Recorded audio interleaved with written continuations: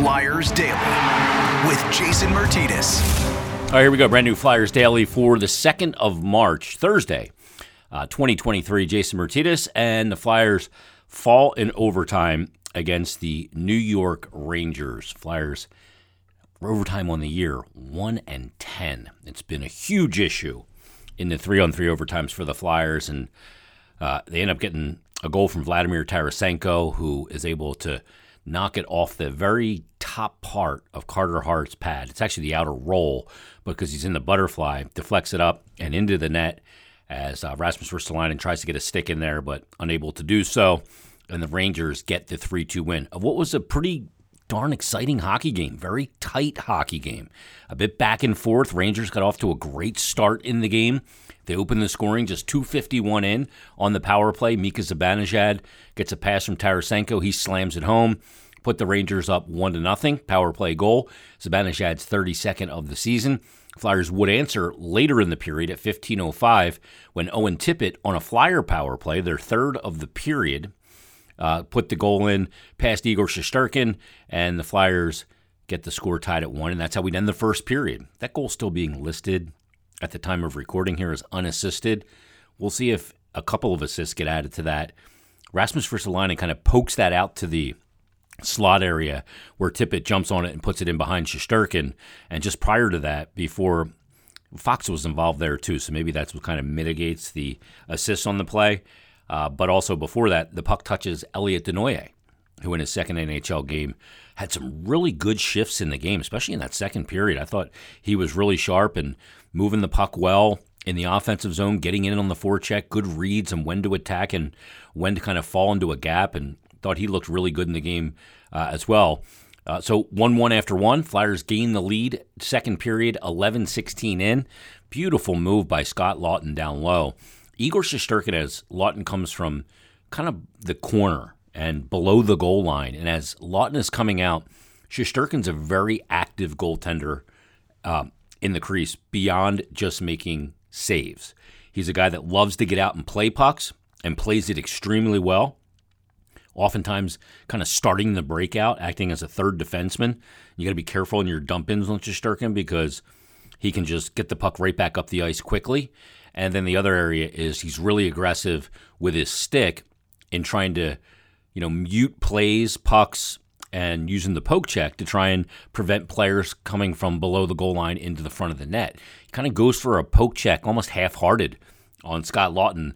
That gets the stick down by the knob for him and kind of throws him off a little bit in his post lean.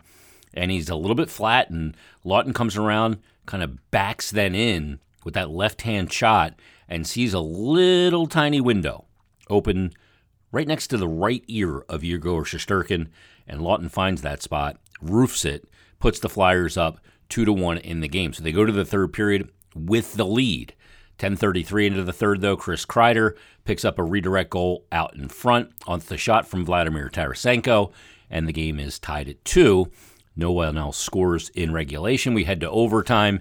Flyers had the puck a little bit in the beginning of the overtime, but then at 2:32 of the overtime, after a pretty extended possession by the New York Rangers, Vladimir Tarasenko is able to beat Carter Hart, and that is the game winner, 3-2 the final.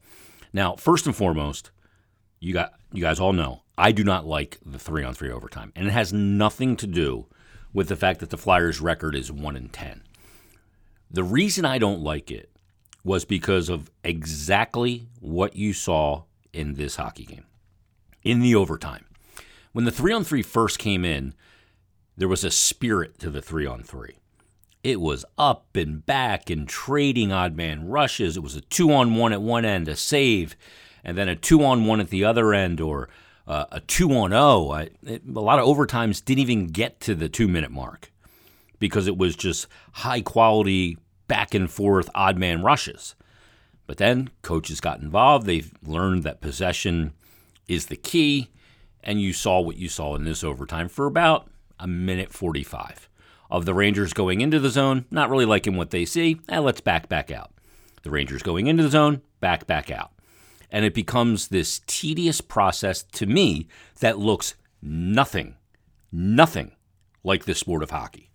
Now, you could put some rules in, like make it a backcourt rule that if you take the puck out of the zone on purpose, it's like a backcourt rule in the NBA. It transfers possession to the other team. That seems kind of Mickey Mouse to me as well. But it's not entertaining.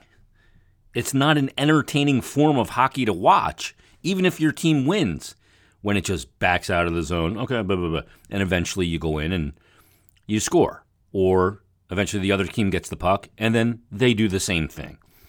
It is not entertaining. I think it's lame. Maybe is the best way to put it. And I mentioned that on the postgame show, that, again, it's not about the Flyers being 1-10 this season in overtime, not having, the proper pieces for overtime. I mean, they went through a whole 5-minute overtime against a team that I think has the best 3 players you could put on the ice in a 3-on-3 overtime in the NHL right now, maybe ever, with Connor McDavid, Leon Draisaitl, and whoever the heck else you want to put out there for Edmonton. And then they got all the way through it and got Edmonton to a shootout, and they won in the shootout. But there's just no entertainment value to it. And I get this tweet from at 212_view, and he says, I agree with what you said about keep away, making the 3-on-3 boring. So here's my proposal. First of all, don't switch ends, because they do switch ends like it's a second period in the overtime.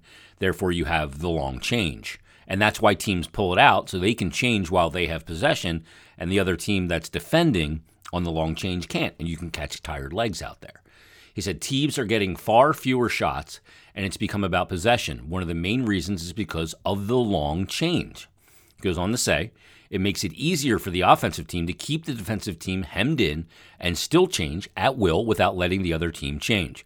And it's slowing down OT and creating fewer chances, and hence teams not trading chances.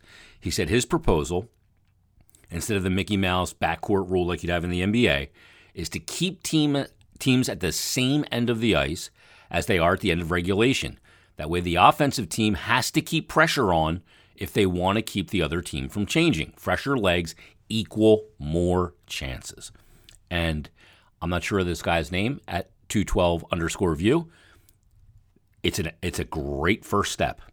Totally agree with you. It could change the dynamic from the boring possession, back the puck out, drag this thing into the mud possession game to more chances. And then maybe I can get on board seeing what happens there. I still don't like 3-on-3 because it's so rare that it can actually happen. And I don't like the shootout. Maybe I'm a dinosaur. I don't know. I don't know what's so horrible about a tie. But I know people pay money, they go, they want to have a resolution. They want a win or a loss. You don't want the innocuous tie. But not moving, changing ends, and having it the same as the first and third period could be a good solution to the problem. It's something that at minimum should be investigated. So great suggestion, view from Section 212. We appreciate it here on Flyers Daily. I hope the NHL is listening, because I'd love to see them do that as well. Now, John Tortorella spoke after the loss, and, this is an interesting press conference. There's a couple things. I'm going to say something before the press conference, and I want to comment on something after. But we're going to pick up the press conference. He's already been asked a question talking about the team's play, blah, blah, blah. And then he's asked a question about, I think by Charlie O'Connor, asking a question about the team's effort. And when Torts first starts to speak in his second appearance on this postgame presser, I think that he got a little, dare I say, emotional, a little choked up, because he says that he wants so bad for a different result for the players, because he knows how hard they're working. He knows that they're undermanned, that they're in a gunfight with a butter knife on a lot of nights. And you're facing a New York Rangers team that's got a lot of weapons. They're going to have another one in Patrick Kane. He wasn't there last night, but they added Tarasenko, who was the number one star of the game. Tarasenko was great in the game. And New York is in a far different place than the Flyers are, and the Flyers got a long way to go. But Torts knows how hard those guys are working in these games, and for them to kind of see the same result despite working their tail off, it can be defeating to a player, to a coach. And he wants that for his guys because he cares about them. So listen to that first answer about that, where him wanting a different result for his players. And let me know on Twitter, at Jason Mert. You can DM me. You can tweet me. You can always email me, jason.mertitas@gmail.com. Let me know if you picked up on him getting a little emotional. I asked Bill Meltzer about it after the press conference as we were walking down the hall, and he picked up on it as well. And, Torts, right now, he wants to be with his guys and wants to see them get some reward for their work. But he knows that they're a team that can't make any mistakes because they're not going to outscore their mistakes. So I think it's really important, that people understand that and that he's gutted for his players. So that's the first thing I want you to listen for. And then at the very end, the last question, it's kind of a follow-up question on something that Jordan Hall asked Torts about the Ranger fans in the building. And I'll comment on that on the other side. But here's John Tortorella after the overtime loss against the Rangers. You just sense, looks like it was going to be another 5 minutes of the third period at Jersey, but I give our guys a lot of credit in regrouping and finding a way. Stayed with it, played a really good second period as far as our forechecking. I thought we played a really good game. You've talked a lot the last couple of days about the idea of playing for pride. Obviously, you guys know the playoffs aren't going to happen, but how important was this game to you to tell you about these guys, whether they are going to play for pride the rest of the way? Yeah, to me, it's not so much about me. It's about the teammates telling one another how we're going to go about this, and not through words, but through action. And they played hard. We're going to work on the checking part of the game because we're going to have to, because we just don't score a bunch of goals. And yeah, I'm just so pissed off for them. I just want to see them maybe once or twice here get rewarded. And but dust yourself off. Got Tampa, Carolina, Pittsburgh. They're coming. We just got to keep on working on our checking and away from the puck. It's something we're going to zero in on here because we just simply have to play that way. John, you've said recently with Travis out that Owen's going to need to be possibly one of your game-breaking type of forwards. He had a game where he does get a goal, but also had a lot of quality scoring chances. What did you see from him? I think if he hits the net, he has maybe one or two more. But you could sense he was free. He was playing. He was looking at me, wanting to play more. Yeah, I've said it to you all year long. It's an encouraging sign with that kid as far as what he's going to be for this team. John, when you talk about checking away from the puck, do you find that it's better in certain parts of the ice than in others? Well, checking, it's a real general term. Checking, for me, the first thing we have to, a little subheading of it, is our reloads, and that's being above the puck and not giving up odd man rushes. I thought the strongest part of our game tonight was the defensemen seeing that we're above the puck so they can pinch, especially in the second period. It's probably our best period as far as pinches in quite a while. Our defensemen were pinching down to the hash mark because they could see people reloading. That's a part of checking. And I thought our decision-making at the blue line, which is very important for us this time of year, was really good. It's going to have to continue to be good because we can't let teams that we're playing and where we're at as a team play at 140 feet. It's got to be at 200. So that's the mindset to me of checking. Going back to the concept of playing for pride, Scott Laughton is someone who we've talked about in his leadership throughout the season on and off the ice. How much does not only his goal but just kind of his presence help in that regard? Yeah, he drags people into it, and he was vocal tonight. Lots isn't going to change. It doesn't matter if you're playing a pickup game. He's going to compete, and those are the type of people we need to drag everybody in as we keep playing these games. And I think it's part of his responsibility now to make sure people are accountable, and he certainly was tonight. Going back to Tippett for a second, you said he's looking at you, he wants to go and work. That's the confidence that you want to see from him. How have you seen that grow as the season's going on? He's gotten used to how you want him to play and how he needs to play. Yeah. With him, I think sometimes the thing we have to get through and work through with Tip is when it's there, and when it isn't, it isn't. We've got to get that more. Well, I shouldn't say more because it's been consistent. I just want him. I want him to have that attitude all the time. Quiet kid, very coachable. I want him to be looking at me all the time, wanting to go, and I think that's going to be very important for his next step of development. One or two more. We talked about you learning about your team in meaningful games. Obviously, the games aren't as meaningful now, but the building definitely had a buzz to it with Rangers fans. Do you feel like you can learn about guys in this type of environment? Yeah, I saw some really good things with some guys tonight. I saw some things that I'm not sure where it's at. So it's my job. I need to evaluate. Every time we put the uniform on, I'm going to coach to try to help them win, but I also have to evaluate. And it's going to be a very important few weeks here for a few people. John, Farabee hasn't scored in about 5 or 6 weeks, but did you think tonight he took a positive step? He seemed more active? More active, yeah. I think little by little his game's coming back. Had the puck more. Like to see him score a goal and hope maybe that helps him. But yeah, I thought our team played hard. I thought they played the right way they needed to tonight. We just played well enough to lose. Last one, kind of as a follow-up to what Jordan asked about the crowd. You've talked about wanting to play meaningful games.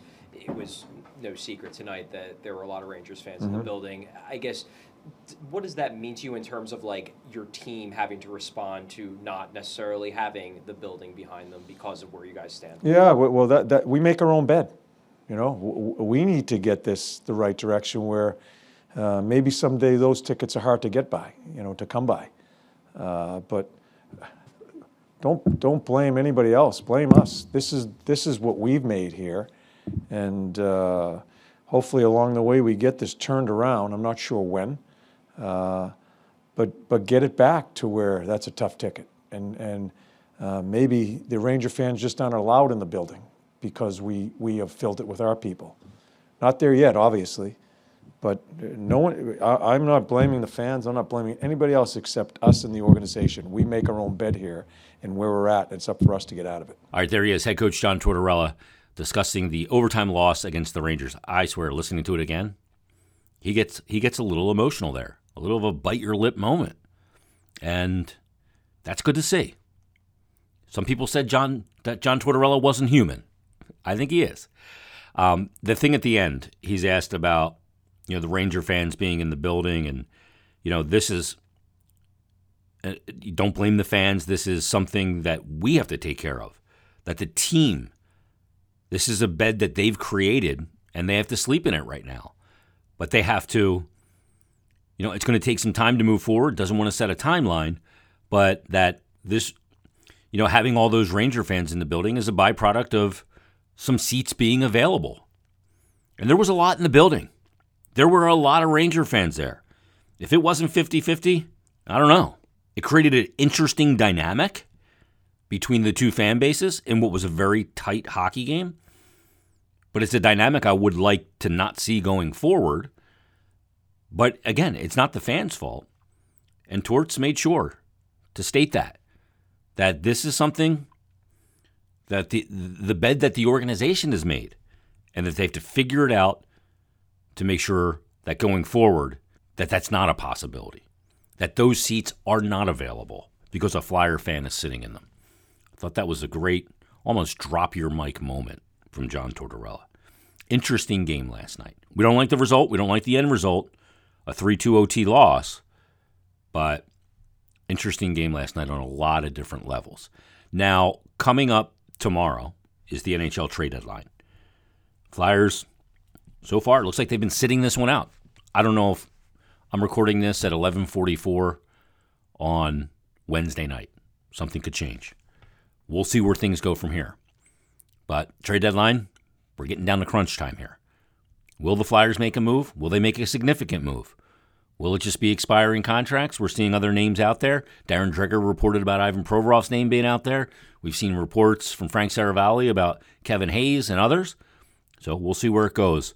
And we will talk about anything that does happen on a brand new Flyers Daily coming up tomorrow. So everybody, enjoy your Thursday. Flyers won't be back in action until Sunday at 6 when they take on the Detroit Red Wings. But we'll be back tomorrow with another brand new Flyers Daily.